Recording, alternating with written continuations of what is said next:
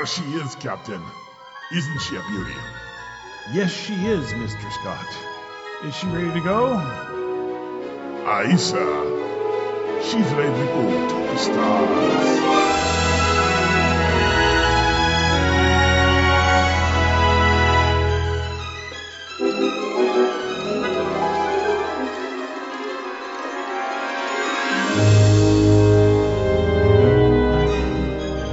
This is the TriTech Games Podcast. Its mission to seek out new ideas, find new games, and to boldly bring the awesome to your game.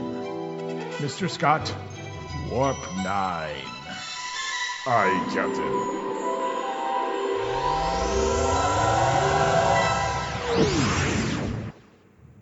And now, our hosts. This is Bruce. This is John. This is Trav. This is Pixie. Welcome to the TriTech Games Podcast. Your podcast of finding out your best friend is 60 feet tall, but then wait a second, now he's only your height. What's up with that? Min-May, where'd you get that dress? Min-May, how old are you again? Why did your parents let you date? This week, we are talking about Fringeworthy in Robotech. This is a special thing being done by Trav and Josie, and we look forward to seeing what they have to say because they're our experts on that. Oh, and we probably should define something for folks because we're batting around TLAs, three-letter acronyms. RDF stands for Robotech Defense Force. Yes. ASC, Armies of the Southern Cross. REF, Robotech Expeditionary Force.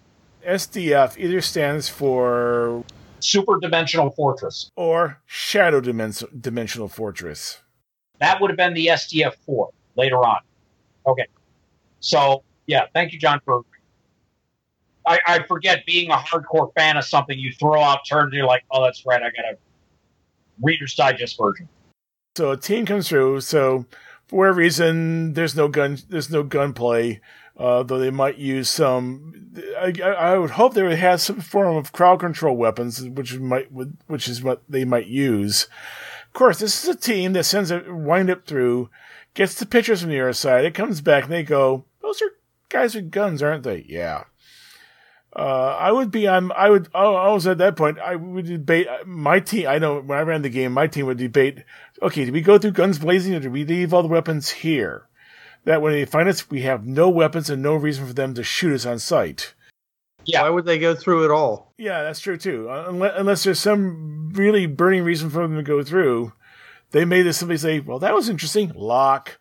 Why do you keep saying lock it? Why would they lock it? So nothing can come out, so they can come through also. I mean, if you lock the portal, you're locking them in as well, because we don't know who they are. And it's safer to lock them in than to leave it open and let them be able to walk in and out. And this is after this is like 10, 12 years we're paranoid. For all we know, they're being controlled this is a massive, Meller, complex, and they're just waiting for someone coming through so they can just grab them and clone them. Basically make Meller, duplicates at that point. The procedure is you don't know what's on your side, lock it so they can't get out. Well, what would happen, okay, John, is that if this was a prime, as soon as you went, if you look through every portal and every portal has some like military installation, then the next thing you do is you move out to the system platform and start looking at the planet through telescopes to get some idea whether it's worthwhile to go to the planet. Yeah, in this case, you go through, and it's another military complex built around the portal. Because this is the place they found all the dang portals. If it's a prime, and they picked up all the portals on the prime and scattered around the system, they would be all over that. Yeah, so every place there's a portal, there's a military base. That's the point where I would go, what's 40 light years out? That's good. We brought that up. 40 light years out, you're going to have trouble making some kind of discernment of what's happening in the system. Well, yeah, it is something I did want to bring up because by this time, Earth is a spacefaring race. We not only reached our system, We've now gone 88 light years out to the Gamma Crux system to try to broker peace with the Robotech Masters. Of course, well, the Invid were attacking, and we managed to chase them off, but not before we got stranded out there. That's the Sentinels continuity. Don't really need to talk about that here because that's all away from Earth.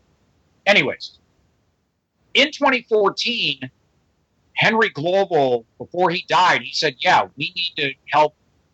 We need to have a contingency plan to get humanity out into the stars because of what happened during the reign of death. We got knocked down to 70,000. We need to rebuild humanity and get them out to the stars so humanity has a chance to survive. So the global initiative occurred, and throughout the course of about 15 years, 10 extrasolar colonies were created. Prometheus, Genesis, Eden, and there's 7 others. All of them were along the route between Earth and Tyrol. It's 88 light years between Earth and Tyrol. What's to say that, for the purposes of the game, that some of those Star Hub platforms were not along some of those worlds which would later be colonies, and that's why that they were colonized. Because we find these same gravity distortions as we go through the system. It's like, same stuff as on Earth. What the heck? Yep, they check it out. It's the same thing. Okay, we need to lock this down because we know, okay, lock this down. We have this here. And if they find out that it's a transit system, yeah, I'm looking here. Oh, Josie has the maps here. I have the ones that you gave before the campaign. Well, yeah, the campaign we're running now. Some of the names: Nova, Europa, Providence, Zephyr, Ariel, Haven, New Troy. So those are some of the names of the extrasolar colonies. Thank you for bringing that up, Pixie. Good. I remembered that I had them because we were. We plotted. Yeah, they were plotted out for the Saturday game that we were recording. Yeah, they're plotted out for the campaign, so why not? And so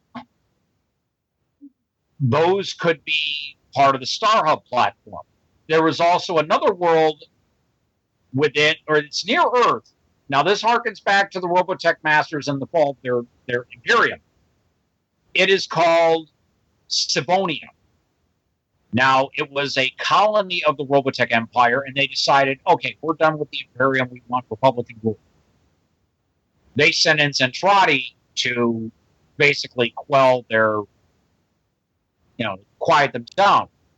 Well, the Savonian Tyrolians came up with their own culture, and the Zentradi became enamored with that culture. When they realized their Zentradi defected, the Robotech Masters sent a bigger force to basically wipe them all out. They managed to escape, but Savonia was pretty much razed to the ground.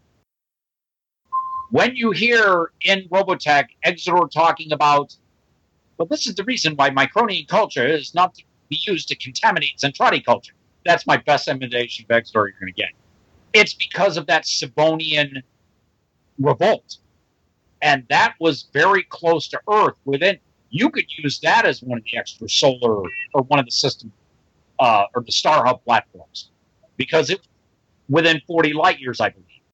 Yeah, I just did a quick Google on Robotech Star Map, and I'm looking at a map right now. So it's the Cadastre Praetoria, and there's Savonia, there's Solus. That map, that's the one I use in the Saturday game, yes. And there's Tyrol, with the little red triangles around Tyrol and Tyrus and Lycian. Yeah, that area, that is all part of what is known as the local group. And if it's 84 between Solus, and I think Solus is us then, right? Yeah. And Tyrol, then Savonia is in the backyard. That measurement is wrong.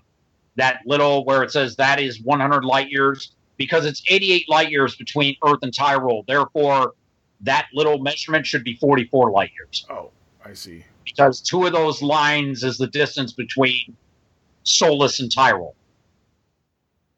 So yeah, actually that person made that map and they were misinformed.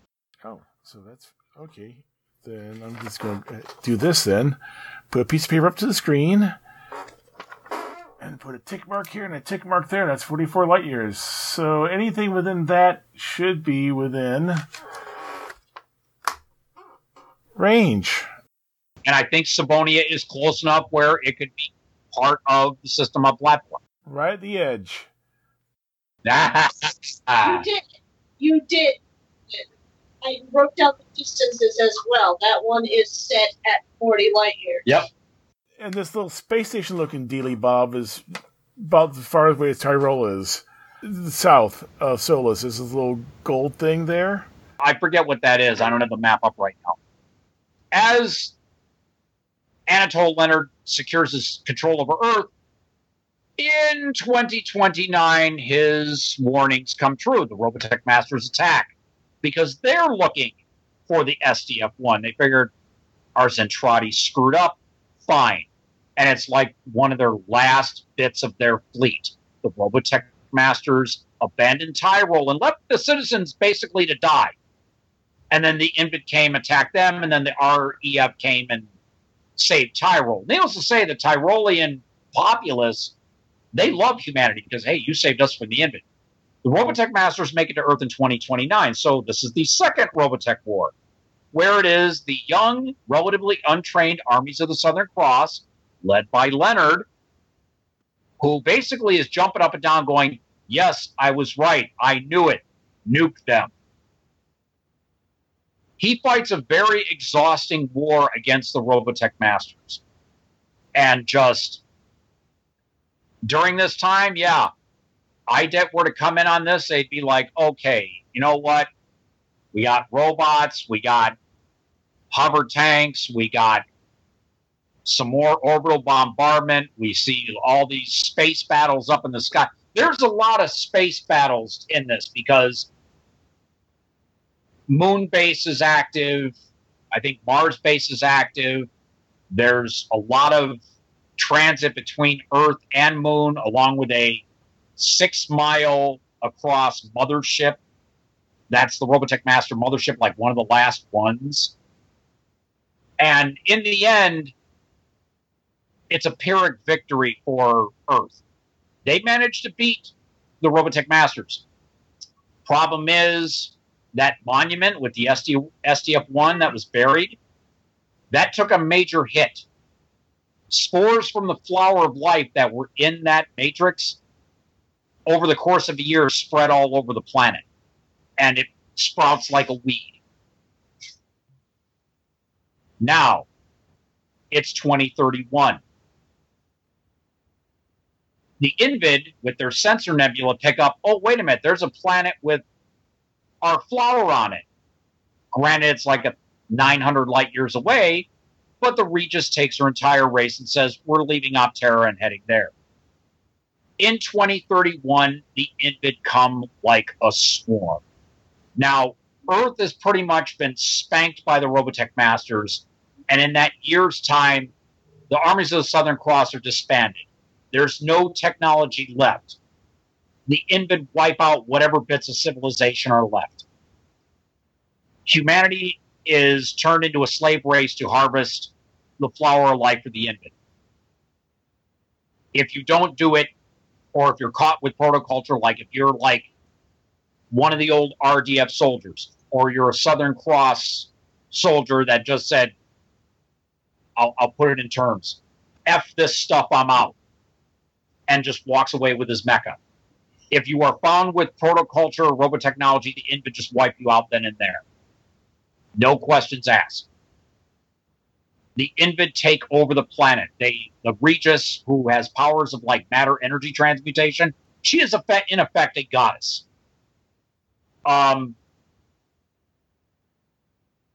Due to the recent retcon, the Regis's home hive, Reflex Point, is smack dab in the middle of Michigan.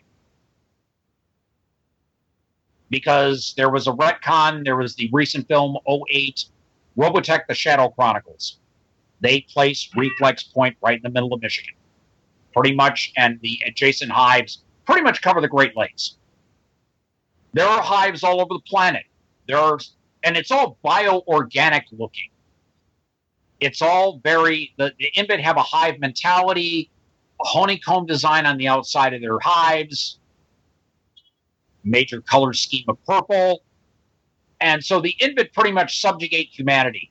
They're blown back about 100 years. And by this time, if you're using any type of robotechnology, 9 times out of 10, you're going to get either sold out to the Invid or just killed outright. Because humanity, this is now the third war the third alien invasion in 35 years. Humanity may be in the millions now. There's no global communication. There's no major technology. There's no manufacturing. We pretty much are back in the late 19th century. You might have an automatic rifle. You might have an alcohol burning car, but the factories are gone. There's no internet. And the Invid pretty much, the flower of life took a lot of root in North America. Also down in South America, the rainforests of Africa. Europe and most of Asia are gone. Southeast Asia, they've all gone back to the way they lived 100 years ago. India, parts of China, like Vietnam, Korea, yeah, it's all jungle and it's warm, so the flower of life grows well there. But most of the Invids seem to be based in North America. It's just where most of the Invid sport, because that's where the sport started. So from 2031 to 2037, by this time, you're in another post-apocalyptic Earth. The mouth works. It's late, but my mouth does work, yes. I'm sure the mouth works. Yeah, but it didn't look like it was there. It was like that. Yeah. You're going to come through these portals now, and they're pretty much going to be abandoned.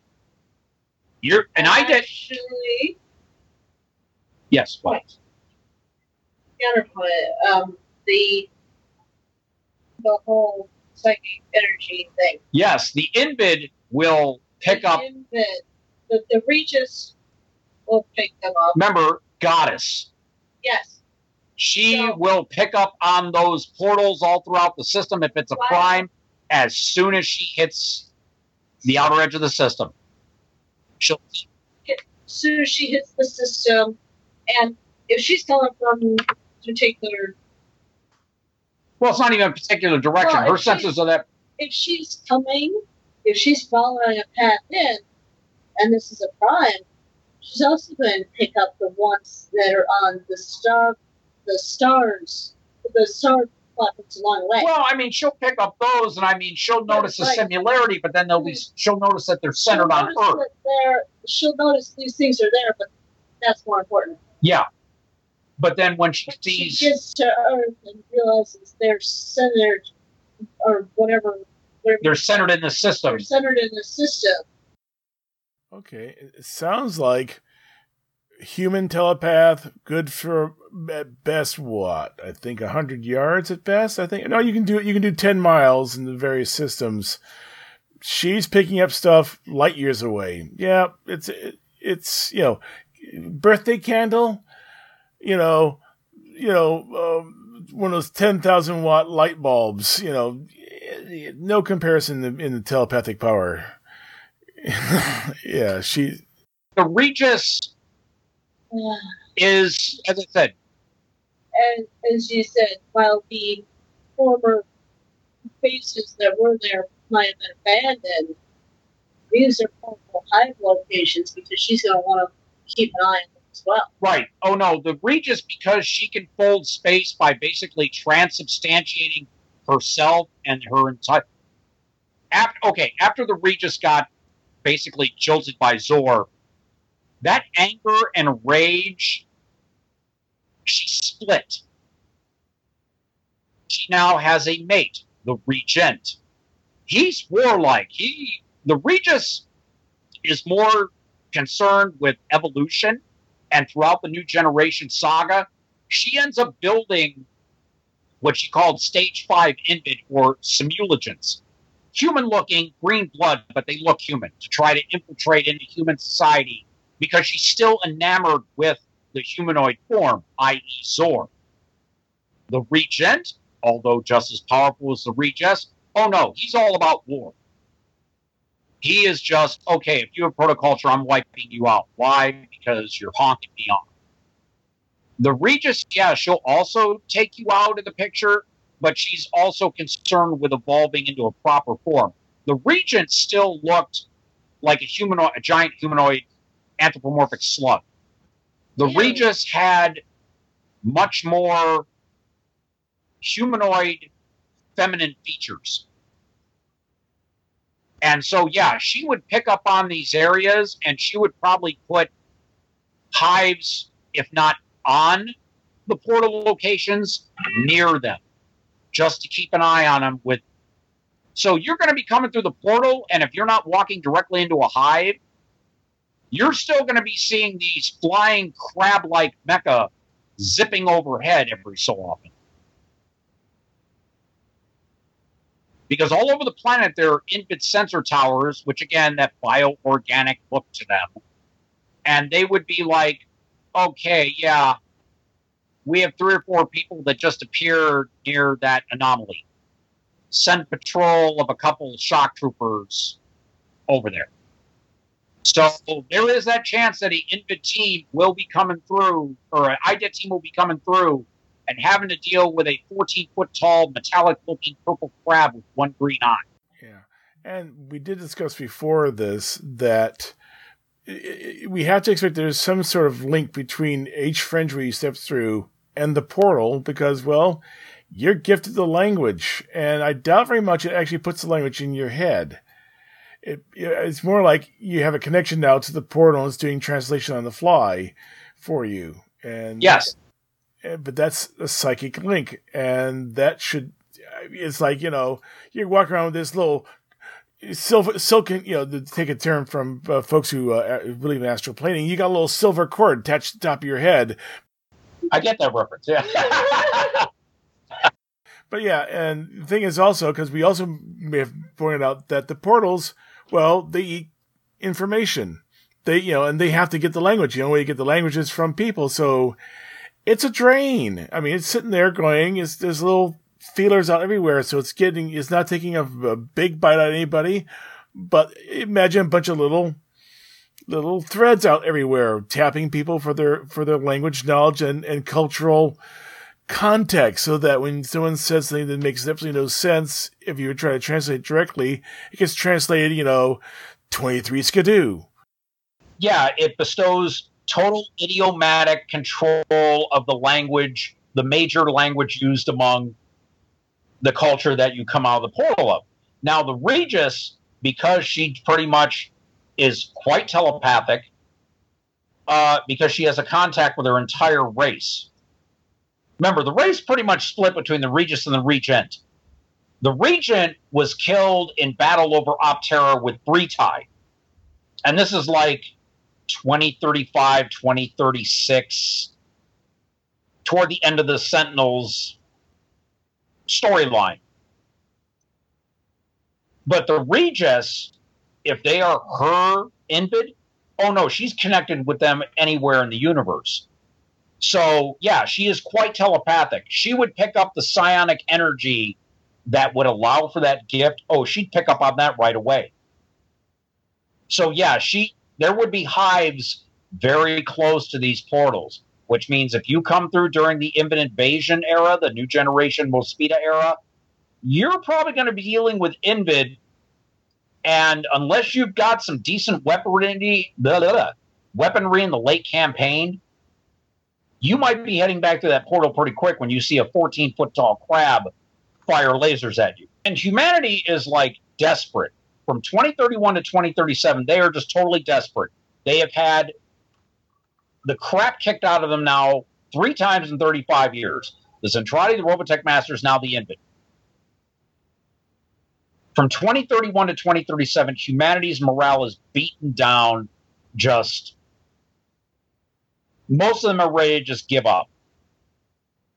Until the first of 3 RAF reclamation fleets come from Tyrol with a whole new generation of spaceborne humans and Zentradi half-breeds, and a few Tyrolians have joined the fight. And I mean, these are armadas coming. I mean, these are all new ships. In 2038, and let me get the other date on that.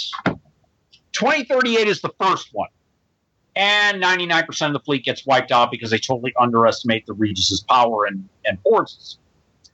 Then we have 2042. Second burst, same as the first. 90% of them are wiped out. But now you have the landscape littered with the latest in Robotech Expeditionary Force weaponry and mecha and technology. So if you're coming in after 2038 and the warp happens to be there's a crashed Garfish ship or a Horizont shuttle nearby, or possibly even an Ikazushi command carrier, the IDET team will see this and be like, oh, okay, yeah, it seems to be made for humans. And, oh, look, there's English on the side of the ship. This is human-made. It crashed here. They might have a fighting chance against the Invid if they pick up a couple gallants and hook the rifle attachment to it. So from 2038 on, the latest in human technology, if an Invid were to come out, an IDET team would have a better chance of surviving. They would have the weaponry and armor necessary to at least stay alive in this world for a little while. The third and final fleet that comes and takes Earth, or comes back to Earth to try to liberate it, because information gets back. They're all coordinating from the moon base, because they kind of stop there, they get on the dark side of the moon, away from the sensor towers, and they're coordinating with the people in the moon base. They send the first fleet, gets wiped out mostly. Second fleet gets wiped out. It is 2044, the Battle of Reflex Point. The third and biggest wave of RAF people come, and it's a battle. Problem is, technology gained from... Okay, we talked about a possible race that might have spread the human gene stock to various worlds. There is an entity known as Hayden, basically a cybernetic god. And he made the race known as the Haydenites. This is from 2008 Shadow Chronicles. It's 6 years old. I'm not giving any spoilers here. Hayden probably had a hand in spreading humans and Tyrolians out and about. His race, the Haydenites, had a beef against the Invid as well. They gave humanity the ability to hide their mecha from the Invid, and then at the last minute sort of threw a Trojan horse into it and kind of screwed humanity over. So humanity ended up almost losing the Battle of Reflex Point until the Regis was convinced to take the Invid elsewhere. When she did, she took all of the protoculture left except for a very little bit. After 2044, the RAF only had enough for 1 year. And after that, all of their mecha would shut down, all of their protoculture stuff shut down. But in the meantime, Earth was finally liberated. Oh yeah, the flowers of life were... Well, here's the thing about the flowers of life. If you plant them, they regenerate the ecosystem. They leach the radiation from the ground, and they clean the water. And during that decade or so that the flower of life was all over Earth, all those wastelands from 20 years ago were starting to show life again, finally. I mean, in an inordinately fast manner. Like, wait a minute, this Earth should not be already regenerating this quickly. It's because of how... It's why they called it the flower of life. Places like Chernobyl. Oh, yeah, it would have been cleaned up, However, yes. Now, Yeah. that would happen much quicker. Yeah. Because of wildlife. But in 2044, the Regis, convinced by one of her simulagents, Ariel, basically left Earth and said, okay, you know what, humanity, we're done. We're taking our flowers and we're going home. They found a new world. Earth was finally free of invasion, but now they had to deal with Hadenite treachery. So the RAF had to sit there and had to deal with the Hadenites. Their flagship, the SDF-3, did not come back because that led the Third Fleet, but it got lost. And so another post-apocalyptic era, humanity's trying to rebuild. As I said, if IDET was here during this time, they would be dealing with the after effects of yet another alien occupation. So, as far as this time, and they go to 2040, 2044. That's as far as the Robotech timeline goes. As far as I know, there are plans to do a sequel. Harmony Gold is planning to do a sequel called Robotech Shadow Rising. It's where the heroes of the Shadow Chronicles, which kind of cover all three generations of Robotech, they're going to go look for Rick Hunter and the SDF-3. Which they were, and as I said, it's on the wiki. As I said, it's called Robotech Shadow Rising. The timeline ends at 2044. So, this timeline covers, the better part of 5 decades. So that is why I had to break up the various eras and make sub-eras, because as an IDET team would come into this world with robotechnology, you would have to deal with the varying levels of tech and society and interaction between the cultures on that Earth, because there were Tyroleans left on Earth after the Second Robotech War. I mean, they were stranded. I mean, the Bioroid pilots that were left,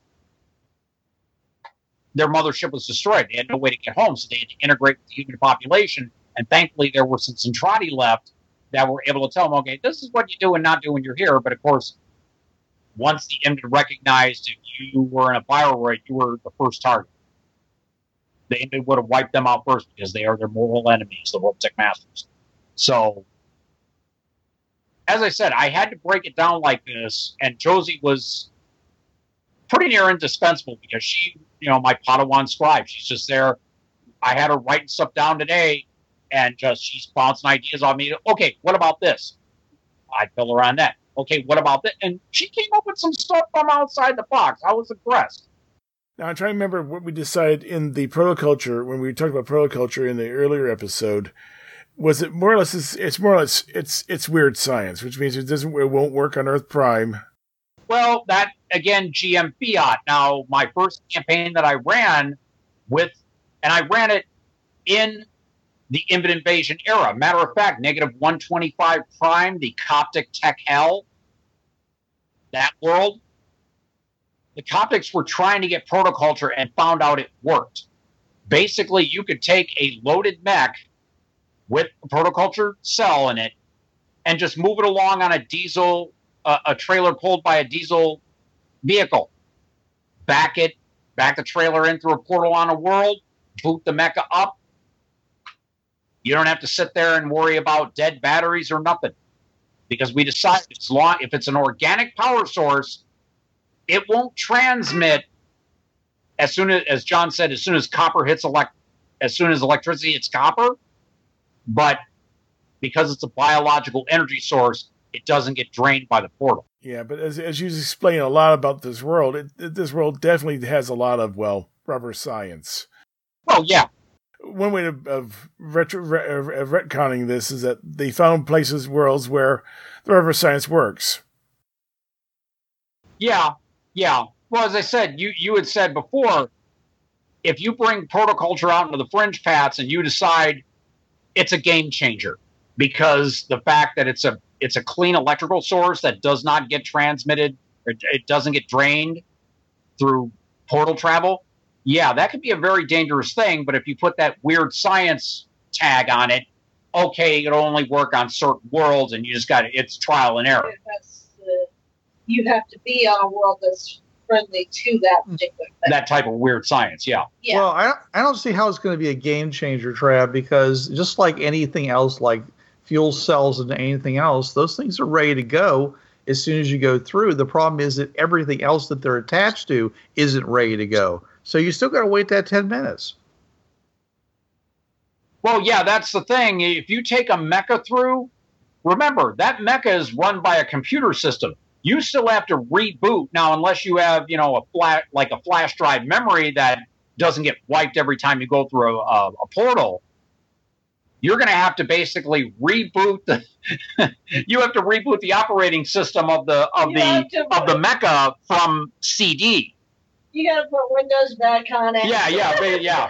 Or in this case, the rack of gigabyte Blu-ray DVDs you have the data backup on, because here's disc one. I gotta wait how long?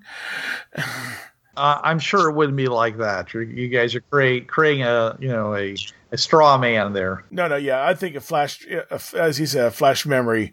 Basically, it's there, ready to go. I mean, if you have once you know what's going on, you can have a purpose-built computer that basically doesn't lose its programming. It does mean you have to upgrade it by replacing modules, but, Well, that's the thing.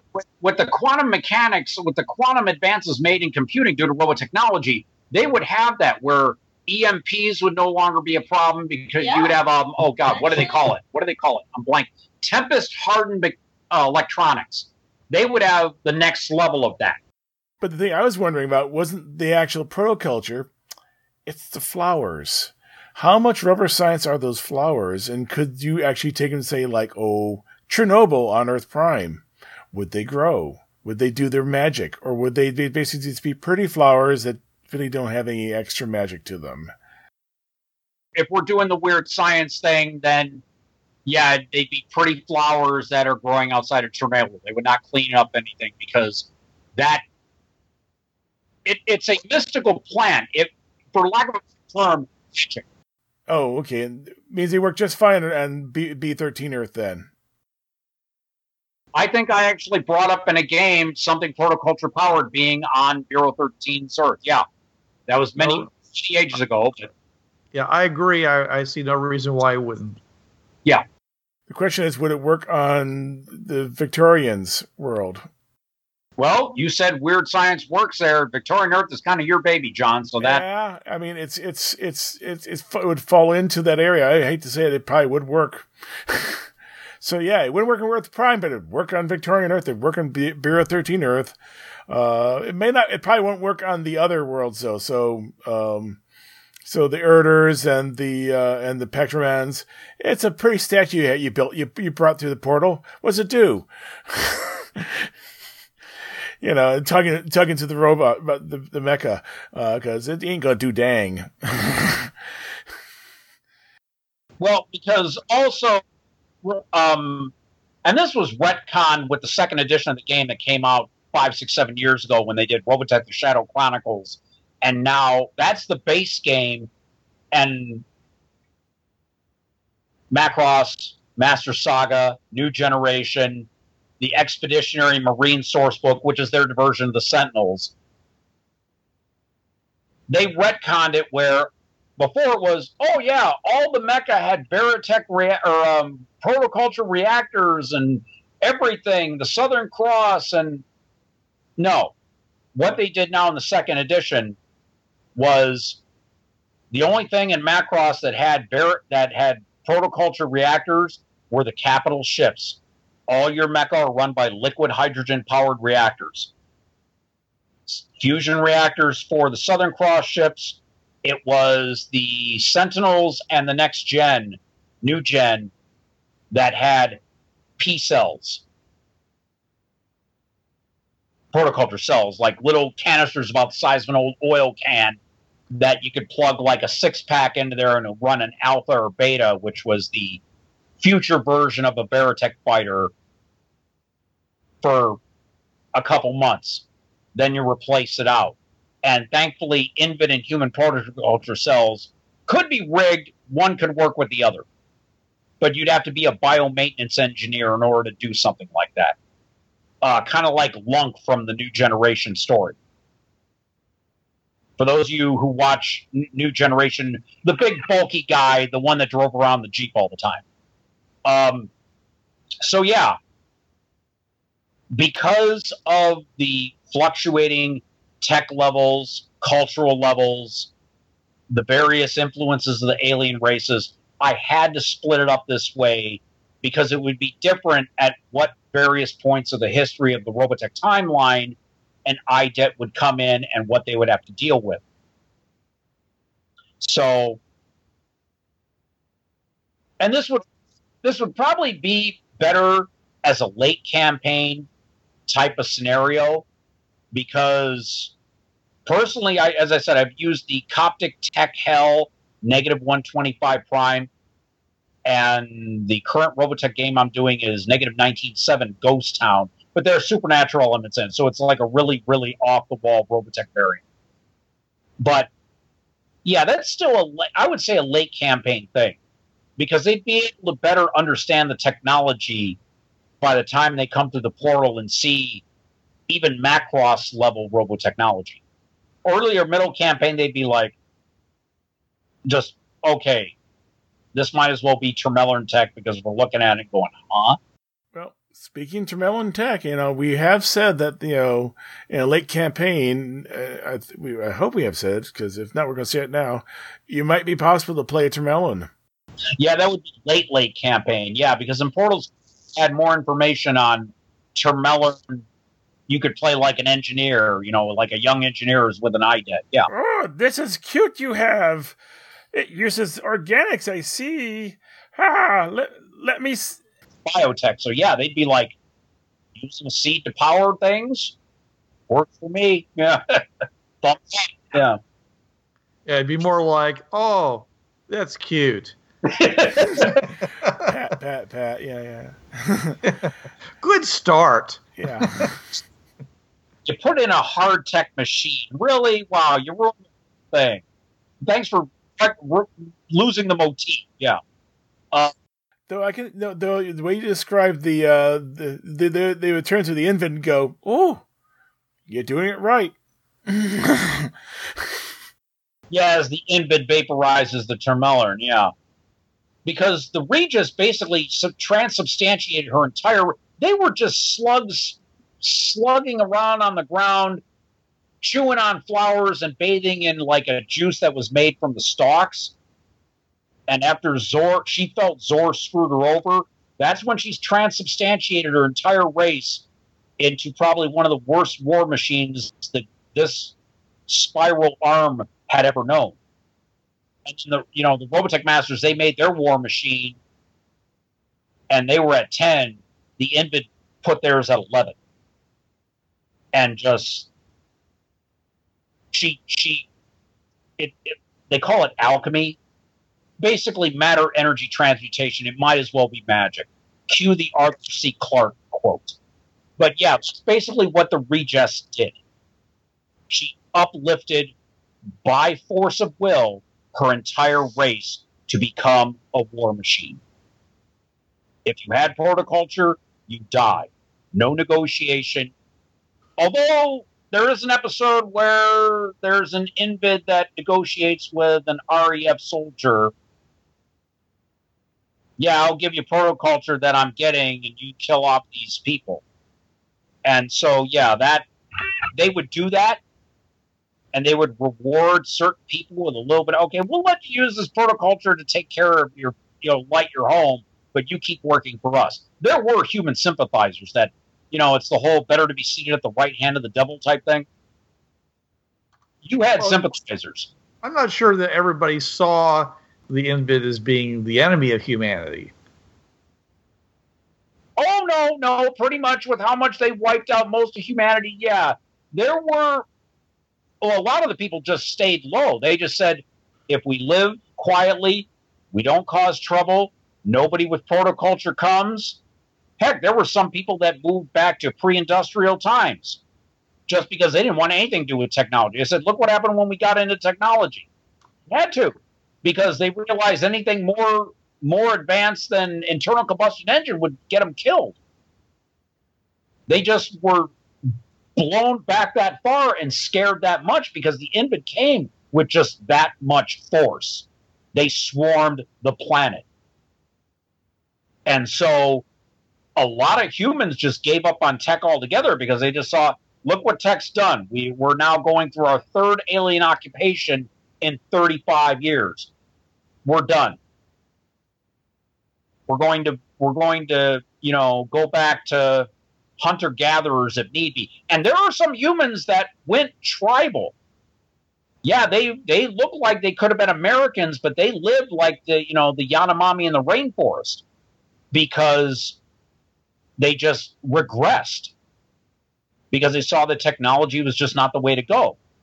It got most of humanity wiped out more than once. So that would be something for, let's say, an IDET anthropologist. They would look and go, okay, these people, yeah, they're like neo-tribal. And they would realize it's because society had regressed because of these alien invasions, and they just figured, we're going to live off the land and be nice and quiet. If we use technology, it's going to get us killed. That would be an interesting thing for his IDET anthropologist to note. And if it's only 35 years, then they're being tribal right next to the ruins of Rio de Janeiro. Yes, exactly. And it would be along the line. And we already have a number of fringe worlds, John, in the book, and Bruce knows, where these humans are living in fear, and off in the distance you see the ruins of a major metropolitan city.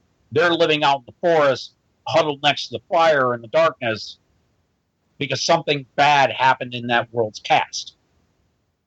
So yeah, this is just another one of those worlds. It just happens to be a trio of alien invasions.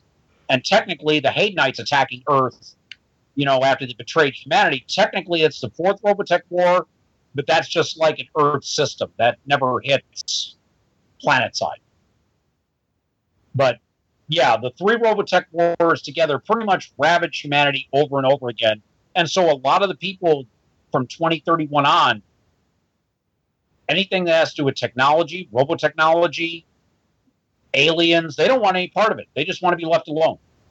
Oh, I just found something. I was just trying to figure out how big the Zentradi are. Actually, it says the average, this is actually in Wikipedia, the font of all knowledge, and it says the average Zentradi are 5 times the size of Earth humans. If the average Earth human is what, 5'9", 5'8"? No, 6 foot is the assumption. So they're 30 foot tall. So 30 foot tall. Okay, they're not 60 foot, but still 30 foot. Well, there are different types of Zentradi. You have the advisors like Exodor. You've got the male and female soldiers and officers. Then you've got the High Lords like Britai and Dolza. They're bigger than the rest. Now, the advisors, they were like the early Zentradi. They're the oldest. And they weren't quite up to factory specs, what the masters wanted. So they made them the holders of Zentradi law and history and knowledge. That's why Exodor is so smart and is Britai's advisor. Exodor is actually quite a lot older. Remember, the Zentradi have only been around for 800 years. That's about when the Robotech Master Invid War started, like in the 1390. The reason I bring that up because I'm just realizing, okay, I'm just thinking about, possible gameplay and so forth. I could see a game where, it takes, basically it takes place one of the more peaceful times, but there's Zentradi on the Earth and they're non-micronized. During the Malcontent uprisings during the 2020s, yes. Yeah. So one of them, just assuming that they've made contact with the fringes and they're busy, they're busy getting information and so forth. Like, you're going to be attacked by this thing called the Regis, in about, 10, 20 years. Body know about the Regis because remember, they're genetically hardwired to attack. I'm talking about the United Earth government being told they're going to be attacked in about 10, 20 years by the Regis, and here's what's going to happen, more or less. Maybe not perfect, but we got two different continuities anyway, so either this happens and it's great, or this happens and, well, bad things happen. But along the way, a Zentradi, to say he's like 30 foot, he's allowed to handle a crystal key. And then we make the roll, and 1%. He's now fringe-worthy. Yeah. Yeah. Yeah, there's nothing to Zentradi being attuned. They're just not born fringe-worthy. They're not born fringe-worthy, but they could be attuned to it. Yeah. So he's about the right size. I mean, he'll have to go through his hands and knees, but he can go to the portal. What, 25 feet high and about 13 feet wide because they're oval now? So it's kind of like the 7-foot guy jumping to... Yeah, he'd have to do a little bit of shimmying and whatnot, but he could do it. He could get... Tight squeeze, but yeah. Right. The big question, of course, comes down then to is what happens when he leaves the node, and it's 18 hours later? Does his legs shatter at that point? Because, well, he's 30 foot tall, but he's not built to be 30 foot tall. Well, wait a second now. I mean, it's not like this has never happened to, I mean, they're 30 foot tall, so, and they're from a culture that's already got nanotech like crazy. So why couldn't they have had, as part of their cloning method, something to build up their internal structure so they could be 30 foot tall? You're right. I mean, Josie's saying they would have been... They would have long since shattered apart, even on the world that they're on. Yeah. Well, remember, they made giant size to be gas giant miners. Right. It's going to be doing just fine on Earth. Yeah. So in that case, they may actually have like titanium lace bones, or their bones are titanium, some sort of either alloy or some organic version of an alloy. Or they have personal anti-grav units. Turn it off as soon as you go through the portal. Yeah. That would be a problem, wouldn't it? They've got tougher skeletons, tougher... Well, even... They've just got tougher... Their internal... The skeletal structure, their internal structure is just so much muscles, tougher. Bones, yeah. Muscles, bones are so much tougher because they've got to hold up that size creature all the time. Yeah, the Zentradi, even when they're micronized, they're still stronger than humans. Yeah. They still get bonuses on stats. If you roll up a micronized Zentradi, you're stronger and tougher than a human being. A micronized Zentradi could probably kick most normal humans' butts. And you previously said the gravity on first class themselves. It's like 0.97 G. It's just a wee bit lighter than Earth normal. Yeah. So it's Zentradi, when you're just on Earth at full size, I don't think there'd be any difference. Yeah. He'd be able to handle himself easily. Yeah. Yeah, so we're not worried about the hand wave. The hand wave is that they were designed to be 30 foot tall and more or less human in stature. Basically they did getting him thighs the size of tree trunks. They get him thighs that small tree trunks. Yeah, so basically they could. In fact, the answer is they have no problem outside the node. And they can operate just fine. That would be an interesting. I could see people going, I want to play as Zentradi. They could. Well, see, we went because usually when we do adding Fringeworthy 2, it's okay, an IDET team going into a world with robotechnology as part of their timeline. Oh no, the 2 campaigns I've done, it's okay, this is a native of that Earth and they have to deal with the portals. So, yeah, I had to go backwards because me, I don't do Earth Prime campaigns. I always do the native finding the fringe paths and dealing from there. So I kind of had to, for me, this is working backwards. Just. And also thinking, because we've kind of said that the alternates kind of tend to be alternates of the Prime, but not necessarily. they can all be different, but it's quite possible that one or two of those are direct alternates of Zentradi Prime, of Solus or Earth, of Robotech Prime. That's what they call it. How would that be where the secondary continuity would work on one of those, or maybe you could have. Well, I mean, the Sentinels continuity still works. It's just with this new game they call it. It's just the Expeditionary Marines rule book, but it's the Sentinels races and the Sentinels timeline. Well, you're saying two movies were marked as being secondary continuity. Yeah, the Sentinels movie was marked as secondary continuity, and also there was Robotech 2 movie. Yeah, I haven't seen that one. I have because the Robotech Sentinels movie they did 3 episodes and they just made it a 90-minute film ending with Rick and Lisa's wedding. Anything else with the Sentinels involved was done in comic book or novel form. Okay. Yeah, so there's some there's potential there for their alt would be interesting to visit their alt worlds, because if there's any of them are alts, you could find one where everyone had a kumbaya moment and they're all living together in peace and love. Yeah, I don't see that happening, but anyway. Well, no, remember the Zentradi came in and they were like, yeah, okay, they realized that the humanities had their culture and they got into it and they disregarded, basically they repeated what happened in the Savonian Revolt. So, all right, I think we're due for a closer here. Let me come up with this.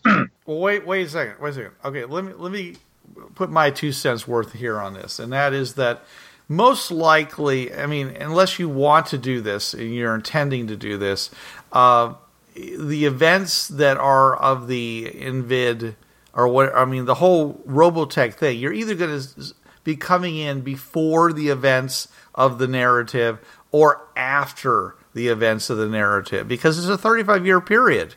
And having it happen exactly the same time as people are out on the fringe paths exploring from Earth Prime, very unlikely.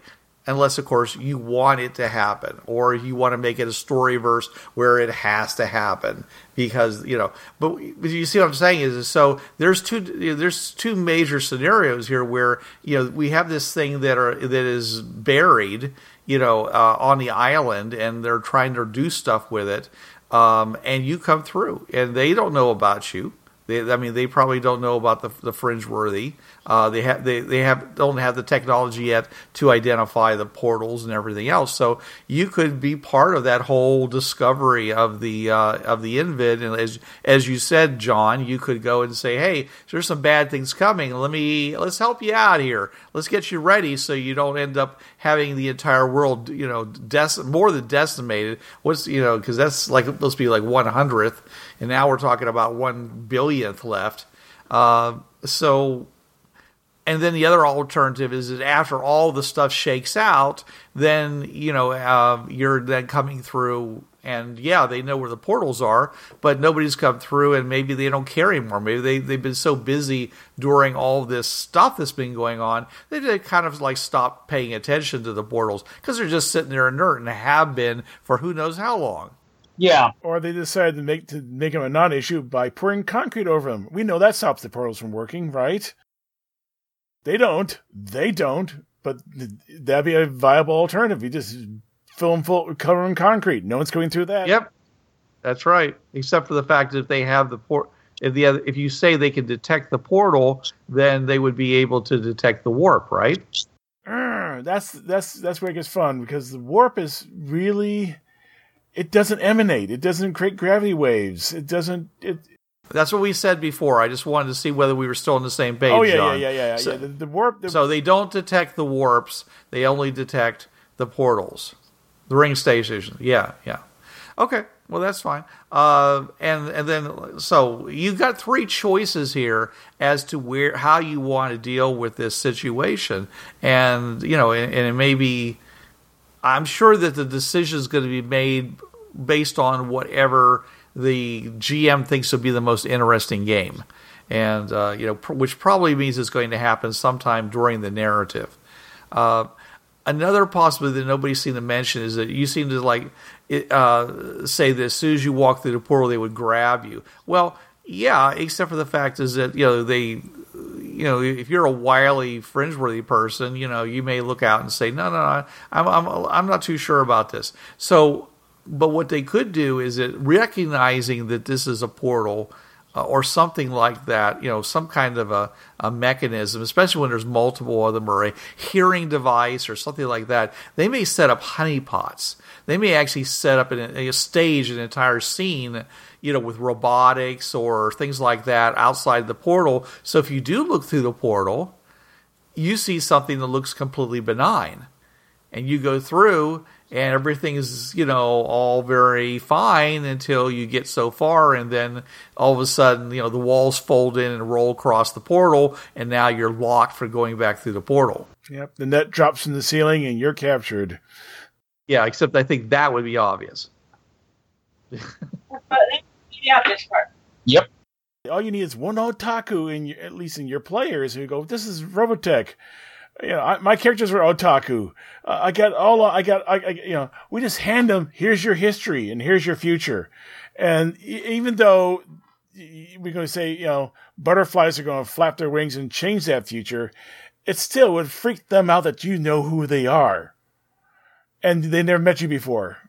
Yeah, well, John, it doesn't take an otaku to know something about Robotech. It was on American primetime television. Yeah. In fact, listening to some British folks, it was also in Britain, too.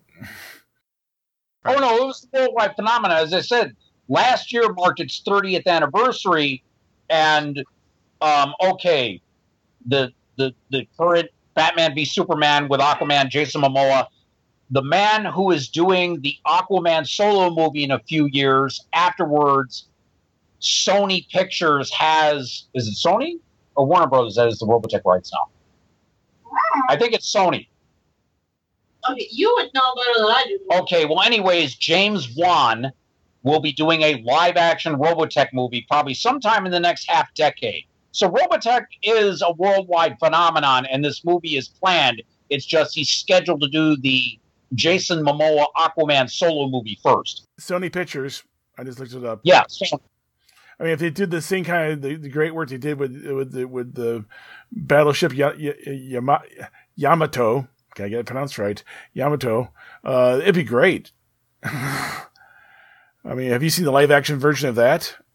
I think I've caught glimpses of the trailer. Yeah, it looked pretty good. It's wonderful. It's they've condensed the entire series into one movie, but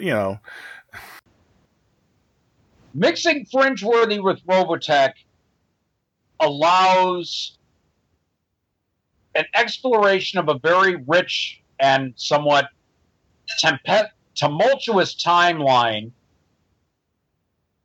and it could allow the chance for an IDET to gain access to incredible technology, because just because protoculture may not work out on the fringe paths, depending on your GM, they still have laser rifles. They still have safe-botted heat ammunition for M21 assault rifles, all of which could be replicated on Earth Prime. So, all of which are scary. Yes.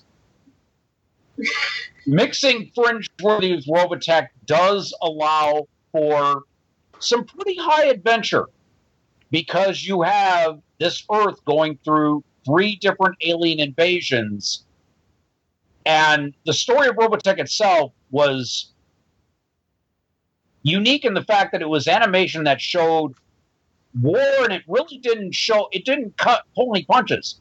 You saw death. You saw war, you saw romance, you saw all these things that were not normal in your typical afternoon animation, which is why Robotech, as far as animation goes, is still a driving force today, why it's 30 years strong, and as I mentioned earlier with the live-action movie coming out in a few years, has no real intention of stopping. So as you decide possibly to throw a robotechnology world onto the fringe paths for your players to play, let us know how that turns out. Hopefully the stuff that we talked about as I described the timeline and how it plays out, let us know in fans of the TriTech podcast, Fringeworthy RPG fans, our Google groups, I believe our Yahoo groups are still going. Comment on the Podbean site itself. If you're listening to this through iTunes, throw a comment there. If there's any question on how I integrated the two different intellectual properties, the question will get to me and I will be glad to answer them. Our TriTech forums at tritechgamers.com. I pop on there every once in a while. So by all means, if you have questions about mixing these two together, Fringeworthy with Robotech, let us know and we will answer your questions to the best of our ability.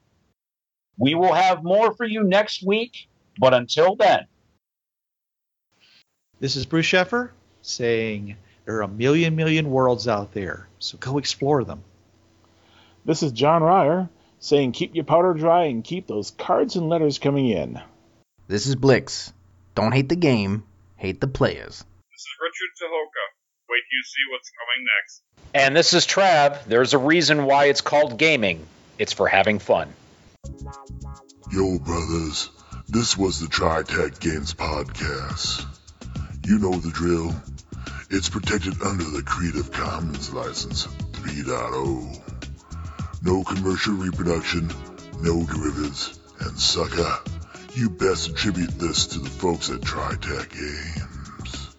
And if you don't, we'll be after your sorry butts, 'cause we're some bad mothers.